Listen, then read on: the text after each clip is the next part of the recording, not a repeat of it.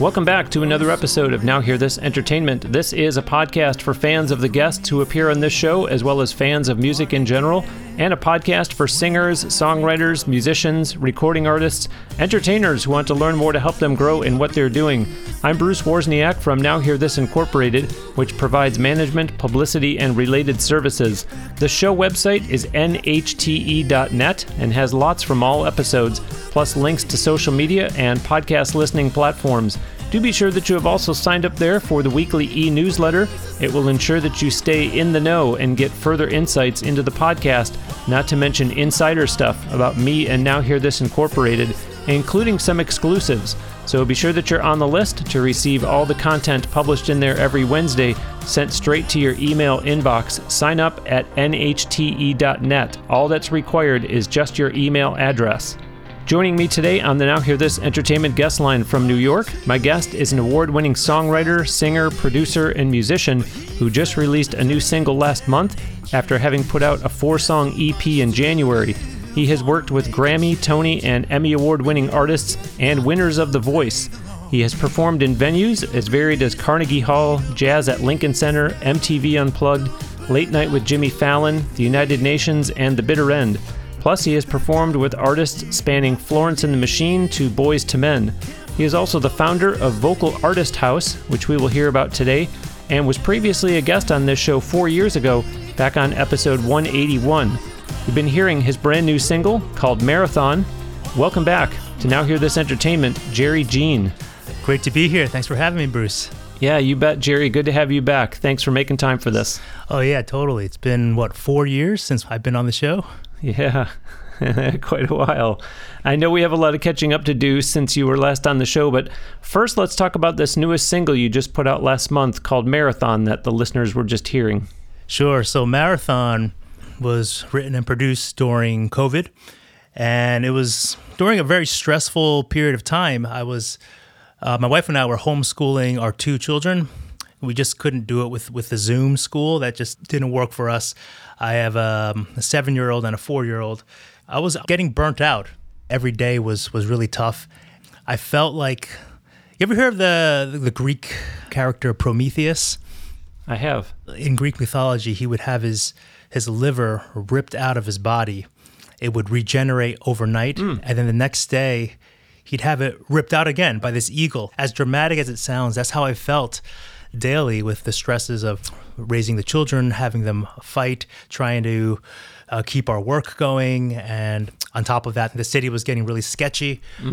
So, this song was kind of a reminder to pace myself and not to burn out. It's a mantra about taking time to make sure that you prioritize your health, because you got to be in it for the long haul. Okay, so full disclosure, though, even though that's what the song was about, and it was inspired by all the goings-on in your household, did it provide any level of therapy, or was it just, you know what, Bruce, it gave me inspiration, I wrote the song, but no, I still had to be on the front line with the kids and the city noise and all that stuff every day? Oh, man, well, it did give a relief. When I'm with the kids for a long time, sometimes I feel like my soul, even though it's being nourished by the kids, my artistic soul is not being nourished as much. So just putting this song out does a lot for satiating that part of me. So yes, having the satisfaction of putting out a piece of art does keep me refreshed. It was very therapeutic to produce and to release. Nice. I like that. It's just a coincidence, by the way, folks, that Jerry is the third guest in the last 4 weeks from New York. It's a nice coincidence, though, in that it ties in well with someone else who's up that way and actually had spent nearly 40 years living in New York before relocating nearby to New Jersey. He, too, has his own podcast. It's a man who has had what you might call a most varied career as a composer and record producer. His name, Peter Link. Twice nominated for a Tony Award on Broadway, and with a million-selling record to his credit, and winner of the New York Theater Critics Drama Desk Award, Peter Link has seen great success in film scoring, Broadway musicals, pop music, gospel, television, and he's even written ballets for the Joffrey Ballet. Now his podcast, Scattershot Symphony, is making a splash on the global stage with downloads in more than 50 countries, listeners all the way from Manhattan to LA, and Montreal to Mogadishu can hear Peter share his life's work through a series of musical arrangements and anecdotes that inspired the music. The podcast explores topics like romance, in the episode titled Songs of Love and Heartbreak, or the influence that gospel music has had on him in the episode called The Gospel Truth. Sounds fun, right? That's Scattershot Symphony, the music of Peter Link. Look for it on most podcast platforms. Awesome. Got to check that out. Yeah, very good podcast. I enjoy listening to that. You talked about the new single, but what about the EP that I mentioned in the intro that you had put out in January? Yeah, so that is called Morningside, named after Morningside Park, which is near where I live in Harlem, in New York City. And it's a EP that I call anticipatory nostalgic. So what that means is I'm kind of envisioning what my children will think about these songs when they're older. And I'm also kind of envisioning how I'll feel when, say, my parents pass. I'm kind of projecting into the future. These songs on the EP were all dedicated to family members. 4 songs, one for each of my kids, one for my wife, and one for my parents. And the songs were written, a lot of them were kind of gestated while I was walking through Morningside Park since I moved to Harlem, hence the title. Yeah. Wow. I love all of that. What did you call it? Anticipatory nostalgic. Yeah, I like that. That's a unique vision, and the combination of that and being inspired by walking through Morningside Park, to me, and some songwriters out there might be listening right now and saying, Bruce, he's not doing anything revolutionary, but to me, I think it's a real nice tap into the creative mindset to kind of say, okay, how can I put a futuristic view on something that I can put out present day, but still be, I don't want to say a time capsule, but as you mentioned, what will my children think of these songs many years from now? And also just an acknowledgement of real life that my parents won't be around forever. So hats off to you. It's a unique approach. I really like what you did there. Oh, thanks a lot. I can imagine maybe one day my daughter using In My Heart, which is the song I wrote for her, as a first dance song at her wedding. And it was important for me to have one for my son as well, because, you just can't play favorites. So the song Evermore was written for him. I think of him as a teenager going out into the world, and, hopefully he won't be embarrassed by the song. Hopefully it provides some sort of comfort knowing that I'll be there. A lot of these songs are about unconditional love. So I'm curious as to the process. Did you get the idea all at once and said, okay, I'm going to sit down and write 4 songs? Or was it, I wrote one of them, I felt the second one coming on, and all of a sudden I noticed a trend and I said, I think I'm onto something here? Yeah, to be honest, these songs were written over a long period of time. Even though there's only 4 songs on the EP, the earliest one gestated way back in 2011. Wow. Yeah. Wow. I just never had recorded it to a place where I really was satisfied. I actually had put an early version of one of the songs on the EP called You and I had uploaded it just to YouTube, definitely no later than 2013. It was a while back. And, there were certain things I was doing back then that were convenient, but I wouldn't do now. Like, for example, I programmed a lot of the strings using sampled sounds, and I just have a soft spot for real organic strings. So that's one thing that I redid. I re-recorded those strings, and not just the strings, but some of the other MIDI kind of electronic elements were replaced. Sure. The drums were replaced with the real thing, and fine-tuned the mix.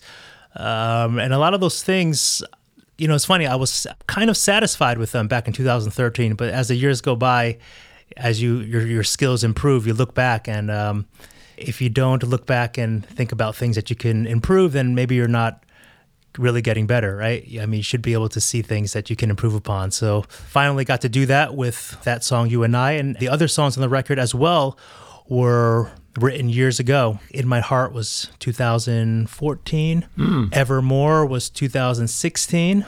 And the song for my parents was the oldest. That song called Follow Through was probably 2011. So these are just things that had been percolating in the back burner, and I finally got around during COVID to pulling out all the old files and replacing things that were sampled. Really wanted to get a classic organic feel for it, and putting out something that would be evergreen. Fascinating. I love a lot of what you said there, including I pulled it out during COVID because that's a time when, and I've said this a lot, artists could have just hung their head and said, wow, when is this ever going to end? This is totally squashing my career. I have nothing I can do now. Or you could do what you and others have done, which is to say, all right, what can I do? How can I be productive in this time? And so here's Jerry going back and pulling out old songs and say, what can I do to these different? Because the other thing that you were saying that I like is it's kind of a hybrid of back then you were pleased with the songs, but it's a combination of you don't know what you don't know, and it's also technology gets better, you live and learn, you get more experience, you get more tools in your tool belt, and you say, all right, now I want to go back, and now that I'm 10 years later and I know things that I didn't know then, or I have different resources available to me, or just I have a trained ear that's a lot sharper, and you say, it probably would have been okay with the programmed strings, but I want them to be authentic now. So really cool approach that you took, and I'm glad I asked the question, because I think when an artist releases an EP or a full album, you just assume, well, everything was probably written. If he released this in January, he's probably going to say everything was written last year. So it's pretty cool that none of it was, actually. Yeah, I mean, and for me, this was kind of a big load off my brain, because these songs had been kind of eating away at me for so long, kind of like chores that you haven't done or things on your to-do list. So COVID gave me the perfect opportunity to check these off, to free up that brain space for new artistic projects. Yeah. Wow. Well, a little bit more recent, and for the audience, this will help catch things up a little bit since Jerry was last on the show, not as old as 10 years ago. But Jerry, talk about Vocal Artist House, because I know it was an EP you released 3 years ago, yet I think you're going to say that it had inspired something bigger. Yeah, so Vocal Artist House is actually two things. It's a name of the EP, like you mentioned, which is an EP of live stripped down soul songs. I invited people over to my apartment in Harlem to sing classic soul songs, and we captured them live, no auto-tuning, no overdubbing. We filmed a live video, so it's a video series as well. And I also have a studio from my house called Vocal Artist House, and it's a vocal coaching and music production studio. This project, Vocal Artist House, the EP, served two purposes. It was to, showcase really talented New York City singers, because I'm not actually the artist singing on them. I'm playing piano. They're my arrangements of classic soul songs like I've Been Loving You Too Long, the Otis Redding tune, and For All We Know, Donny Hathaway, God Bless the Child, made famous by Billie Holiday. I invited 3 really talented singers over to my house to record them. It was a really refreshing project because it was so stripped down. I'm usually doing songs with 100 tracks. These were literally one microphone on the singer and a stereo pair of microphones on the piano. That was it. And wow. Yeah, and I think the reason why I named it Vocal Artist House, to bring it back to my studio, is because having the same name kind of creates this feedback loop. If someone searches for the EP, they find my studio. If someone searches for my studio, they find that I also release music. So that was kind of the reason behind the same name. I like it. Yeah, very strategic. I like that. So I wonder, how did these people take to, because obviously collaborations happen a number of different ways, but for instance, the one video I watched, and I still need to make time to go back and watch the others, but the one that I watched was where you mentioned the Otis Redding song being performed, and you explained in the YouTube description, contrary to popular belief, this guy is not homeless. I found out that he actually lives near me in Harlem, but he's known as a subway singer in New York. So did you just walk up to him in the subway and say, hey, I want to record you? And if so, how did he respond to that? Or maybe I'm wrong and it was, no. Right. So the subway singer you're talking about, his name is Geechee Dan, and he's actually, quite famous in the New York City subway scene. He's, my favorite subway singer of all time. And if you go on YouTube and look up Geechee Dan, Geechee Dan, there are videos with millions of views of just tourists, taking, video of him singing. He's got the most soulful, classic voice. It's just unbelievable. But anyway, I've actually known him for 20 years, believe it or not. I met him when I was a teenager, and I was riding the subways of New York, and I stopped at 42nd Street where he was busking, and that was actually the first year he had ever busked. And I was transfixed by his voice. I must have watched 10 subway trains go by, at least, just to stay there and listen to him sing. And over the years, I would always do the same thing. Whenever I would see him in the subways, I would stop and spend half an hour, 45 minutes, letting the trains go by just so that I could hear him sing. And then when I moved to Harlem about 10 years ago, I found out that he lived down the street from me. So we kept a relationship going. I would see him perform at the Cotton Club in Harlem. He had a weekly gig on Monday nights.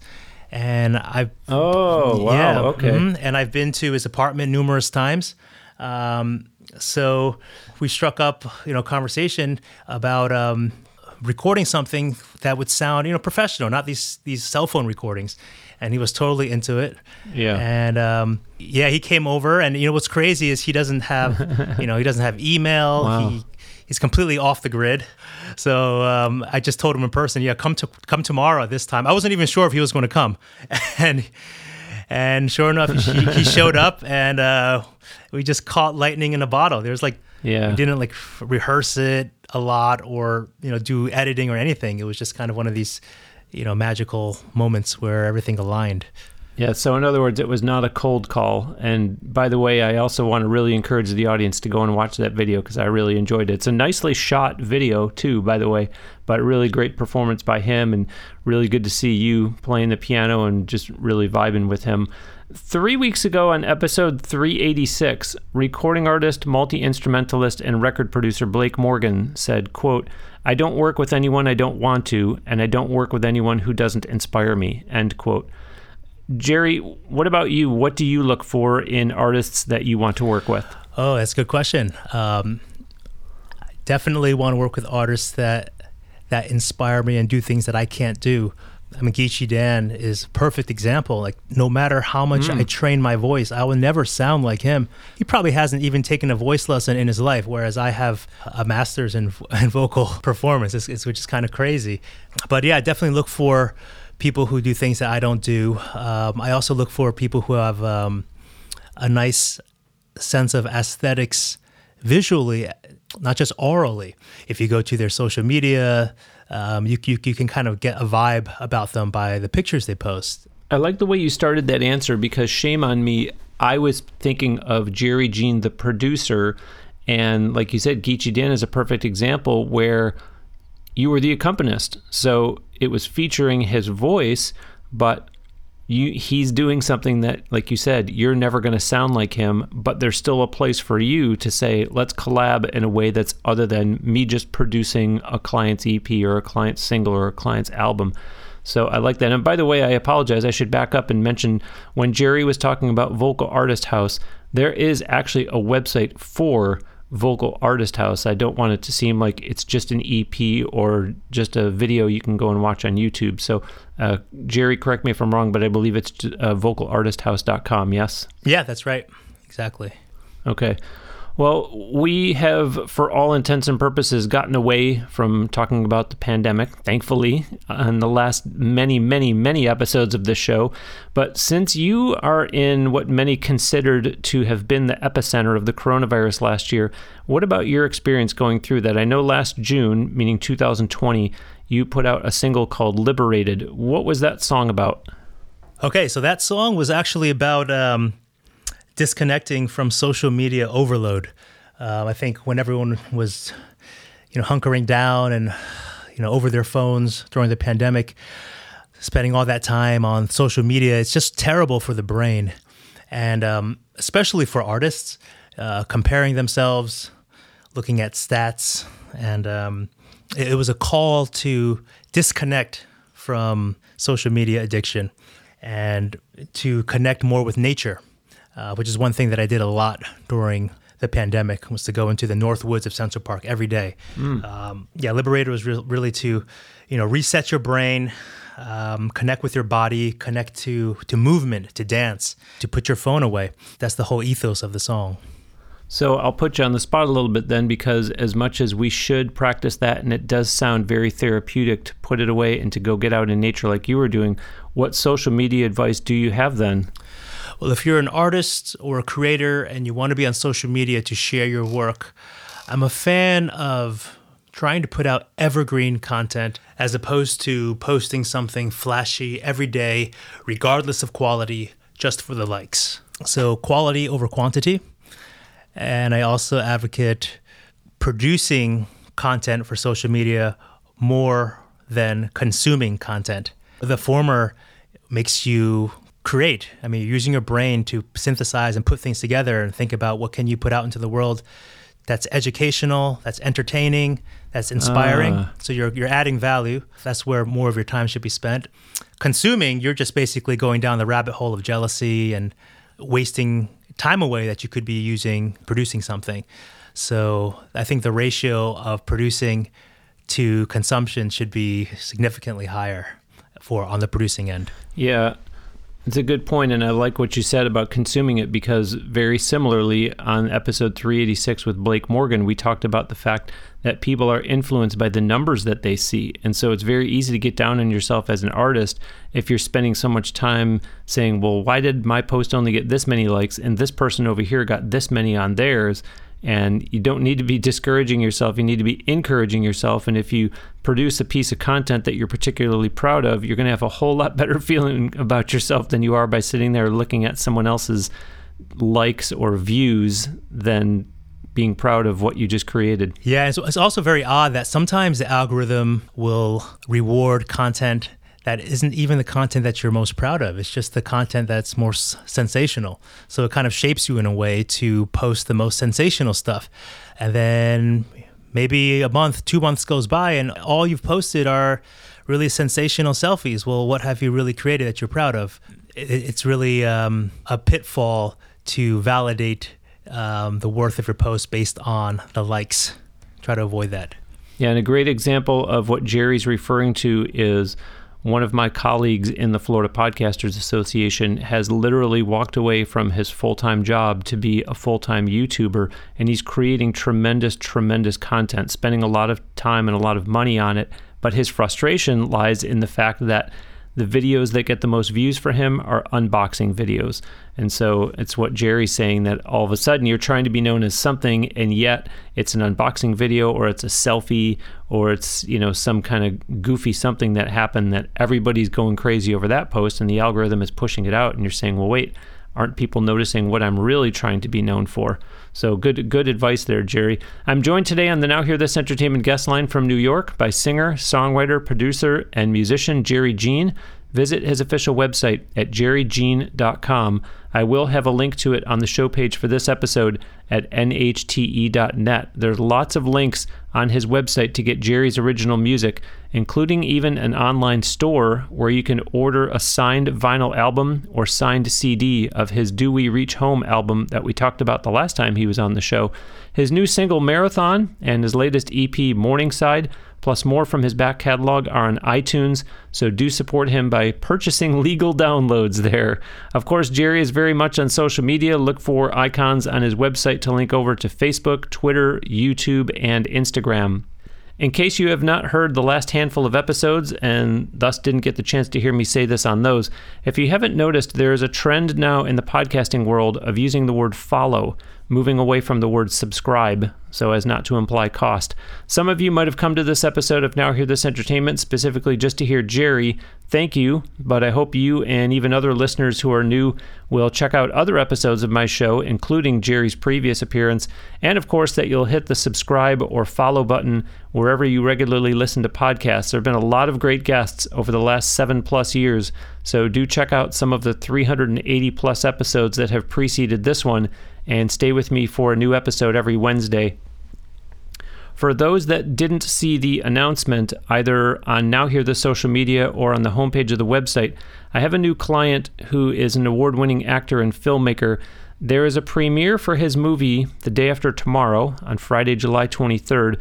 And Jerry, as you and I continue to catch up on what you've been up to since you were last on the show, your Reverie music video from 2019 was screened at many art house cinemas across the country. Yeah, I was really proud of that video. Kind of moving more into short narrative space.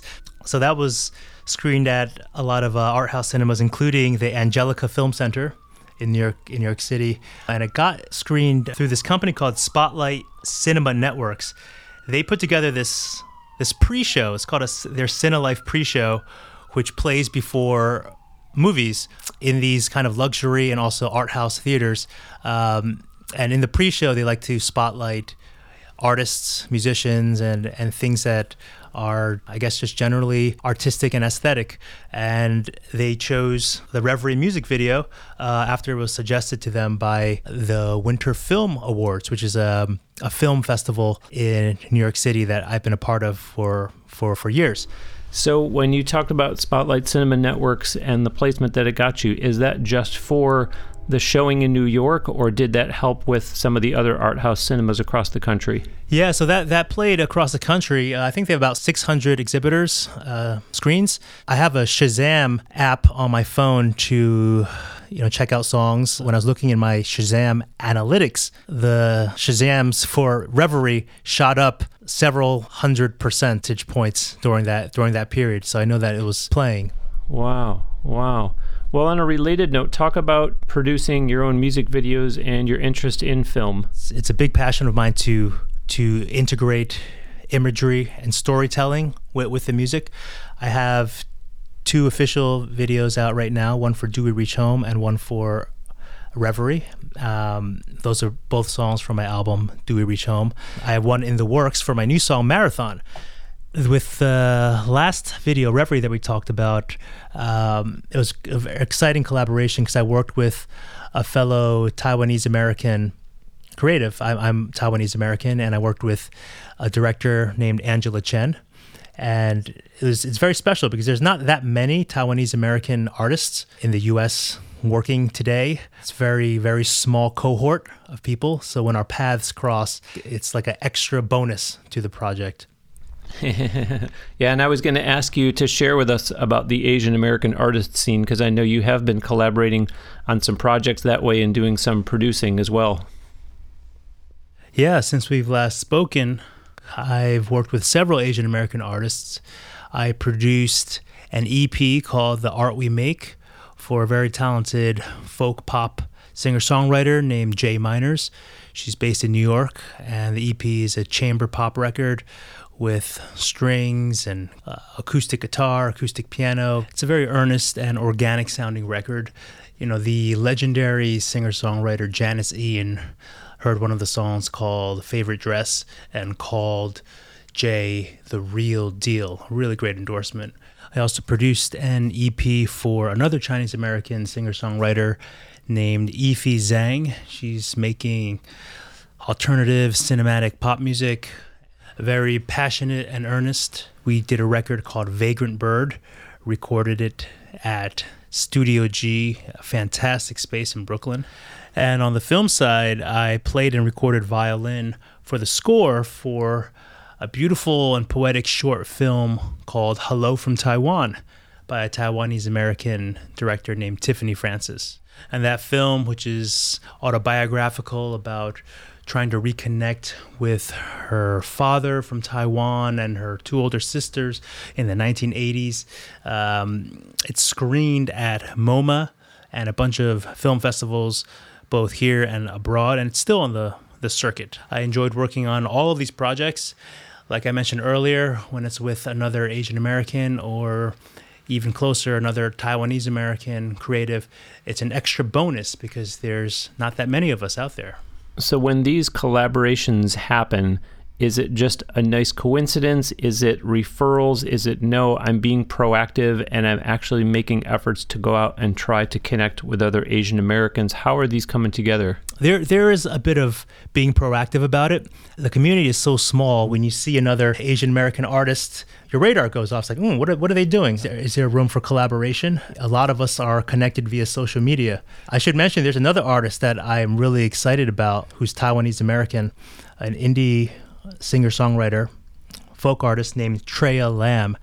She just made her Lincoln Center debut. She's phenomenal. She's like a mix between Nina Simone and a bunch of classic singer-songwriters, super fresh, and also a very potent social activist. I definitely recommend people to check her out as well. We come across each other either at some type of function or on social media, and it's definitely worth it to keep tabs and see what we're doing, if we can support each other in whatever way. Yeah, and I can totally see that, because it's not unlike other, I don't want to say niche, but something that's specific in a way that it's not going to apply to everybody right across the board. Like not, oh, you play guitar also, but something like Asian American, you're saying not only Asian American, but Asian American artist. And it's not unlike other things that I'm talking about, where all of a sudden you find out that you have something in common with someone. It might just be that you're both from the same city, even though you now live somewhere else, or you went to the same college or whatever it is. All of a sudden it makes that conversation a lot easier.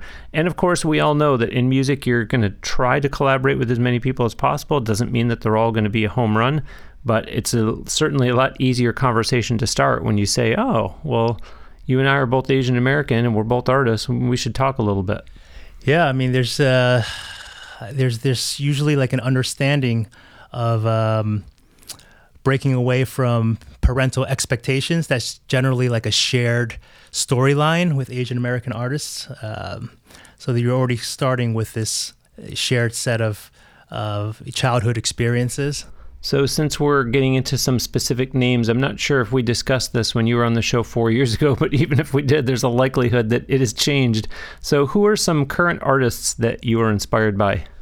Okay, so I've been listening a lot and watching a lot of videos of Jacob Collier, that wizard, that 26-year-old multi-instrumentalist, 20-time Grammy Award winner who's just too good at everything. He's been blowing my mind.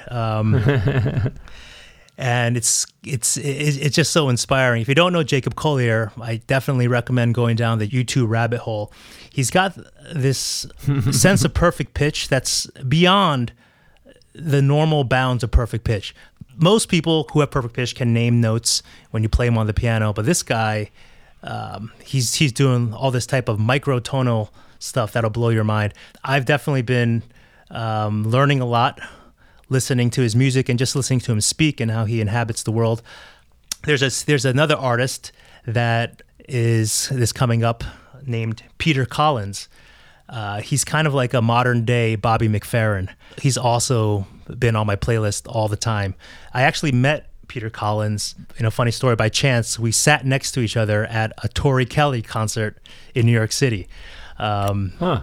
Yeah, small world. There was this guy. He had his guitar on him. He totally looked like a talented musician, and I was like, why do I know this face? And it turned out that I had watched an Instagram video of Peter Collins and another amazing singer named Yeba, just jamming in a stairwell and doing these incredible riffs where they have melismas with, say, like 25 syllables per melisma, like doing these crazy vocal things.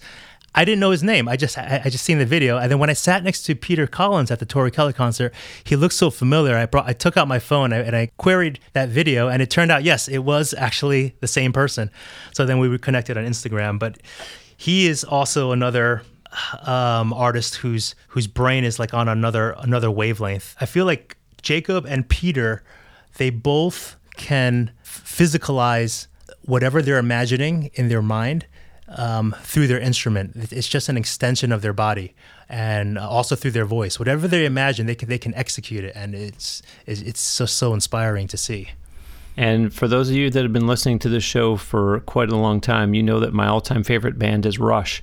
And so when Jerry first said Peter Collins, I thought, wait a minute, not the same Peter Collins that produced, he produced Rush, but he produced a lot of other bands, Bon Jovi, Alice Cooper, the list goes on, but obviously you're saying this is a different Peter Collins, but fascinating, really, really interesting to hear.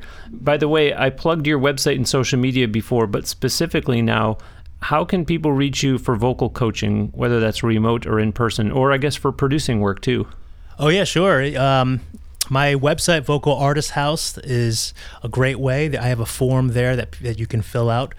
But people reach me through all different means now, and it's all okay. You can send me a message at DM on Instagram or via Facebook, or email at jerryjeanmusic@gmail.com. Okay. Well, we're going to close today with another one of Jerry's original songs, a track called In My Heart. Jerry, before I let you go and I play this song all the way through without talking over it, share with the audience all about In My Heart. Sure. So In My Heart is a song that I wrote for my firstborn, Ava, my daughter, who's 7 years old now. It's anticipatory nostalgic, and it's a song that hopefully she can look back on when she's older and take comfort in. It's a song of unconditional love. And I think most artists, when they have children, their world turns into their children, at least for the first couple of years. And that's where I was. That's the state of my mind when I wrote this song. It's the first song off the Morningside EP. It's the recording you'll hear was actually recorded many years ago, but was just recently remixed and had sampled sounds replaced with the real thing to give it that authentic quality. And yeah, hope you enjoy it. Now reset on the timeline, because I believe you said your daughter is 7. So when would this song have been written? I wrote this, I guess it was 2014, around then. Oh, so right after she was born. Yeah, right at the beginning. So I was kind of anticipating, how I would feel about her as time went on, which did come true. You love your children more and more. But actually, this song, to be honest, this song might have even been started. The writing process might have even been started before she was born, and wow, and finished it up shortly after her birth. And there's actually a YouTube video. You can just look up "In My Heart, Jerry Jean," where there's footage of her as a baby, and I'm taking her around Morningside Park. And that is the original kind of demo version, the one on YouTube. Yeah, and the version that you'll hear now is finally, after all these years, is the finished EP version. But I didn't want to change the I didn't want to rewrite history. So the vocals are the same vocals from back then. There's something about just keeping things raw. Yeah, and not trying to mess with time too much. So it definitely has that kind of the same vintage quality. But I like the parent crossing over with the songwriter, that here she was, it sounds like still in the womb, and you were already thinking about what it's going to be like X years from now and putting pen to paper to say, I'm going to write a song about this. Whereas if it was a expectant parent who is not a songwriter, I don't know if they would be already thinking that far into the future. I think they'd be thinking of today or tomorrow, or at least the day that the child is born. So it's a unique perspective that you brought to it. Oh, thank you. Yeah, I think sometimes as a songwriter, you want to kind of be strategic and deliberate about, the timing of your output and what trail you leave behind. Yeah, and I think the knee-jerk reaction might be, I'm going to write a song about the fact that I'm about to become a parent. And you took it one step further and said, no, I'm going to write a song about what it's going to be like several years from now, and never mind what's going to happen the day that she's born or the day after that. Yeah, well, part of it is because I don't think I wanted to write multiple songs about my children. So one evergreen song will do. There you go. Well, Jerry, it's been great having you back on the show. Congratulations on the new single and the new EP. And I'm glad to have you back on Now Hear This Entertainment. Thanks for making time for this. Thanks so much, Bruce. Been a pleasure. You bet. Listeners, that will do it for another episode of Now Hear This Entertainment. My sincere thanks to singer, songwriter, producer, and musician Jerry Jean. Do visit his official website at jerryjean.com and then engage with him on social media, meaning Follow him on Facebook, Twitter, and Instagram. I have been doing so since he was on the show 4 years ago, and that's how I found out about the new releases that he has been putting out this year. Subscribe to his YouTube channel as well, and then watch and like the videos on there. For that matter, tell him you heard him and his music on Now Hear This Entertainment. I'm going to put a link on the show page for this episode at nhte.net, not only to Jerry's website, but to the interview that he and I did 4 years ago, so you can go back and listen to that as well. Remember, too, that his new single, Marathon, and his latest EP, Morningside, are available for purchase on iTunes, as well as his back catalog. Let me also repeat that some of you might have come to this episode of Now Hear This Entertainment specifically just to hear Jerry, and I thank you for that. But I hope you and even other listeners who are new-ish will check out other episodes of my show, and of course that you'll hit the subscribe or follow button wherever you regularly listen to podcasts. There have been a lot of great guests over the last 7+ years, so do check out some of the almost 390 episodes now that have preceded this one, and stay with me for a new episode every Wednesday. For now, that will do it for episode 389. Thanks ever so much for listening. We'll send you out today with another song from Jerry Jean. This is the one he just talked about, called In My Heart.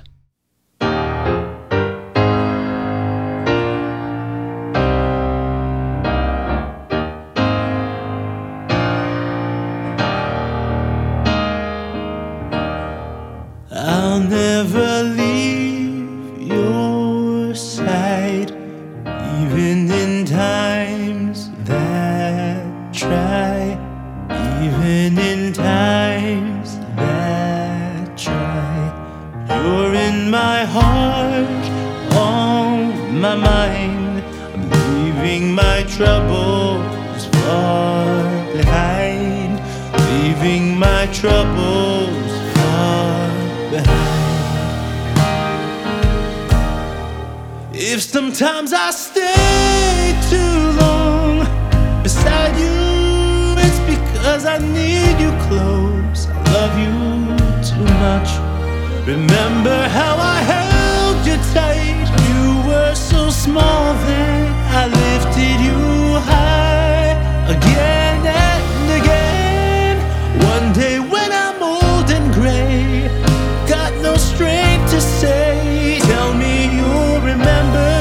Don't let it fade away. Keep me in your heart, or here in mine, always in my heart. When I'm no longer at my best, please don't lose patience. Look to the past. All that I taught you, you learned so fast. All that I taught you, you learned so fast. And if sometimes I stay too long beside you, it's because I need you close. I love you too much. Remember how I held you tight. You were so small then, I lifted you high again and again. One day when I'm old and gray, got no strength to say, tell me you'll remember.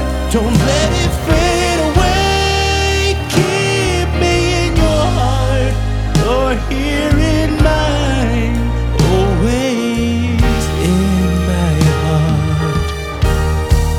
When the sun sets, no days to spare, I'll thank you for all we shared.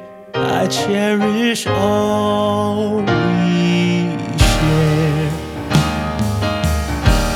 And if sometimes I stay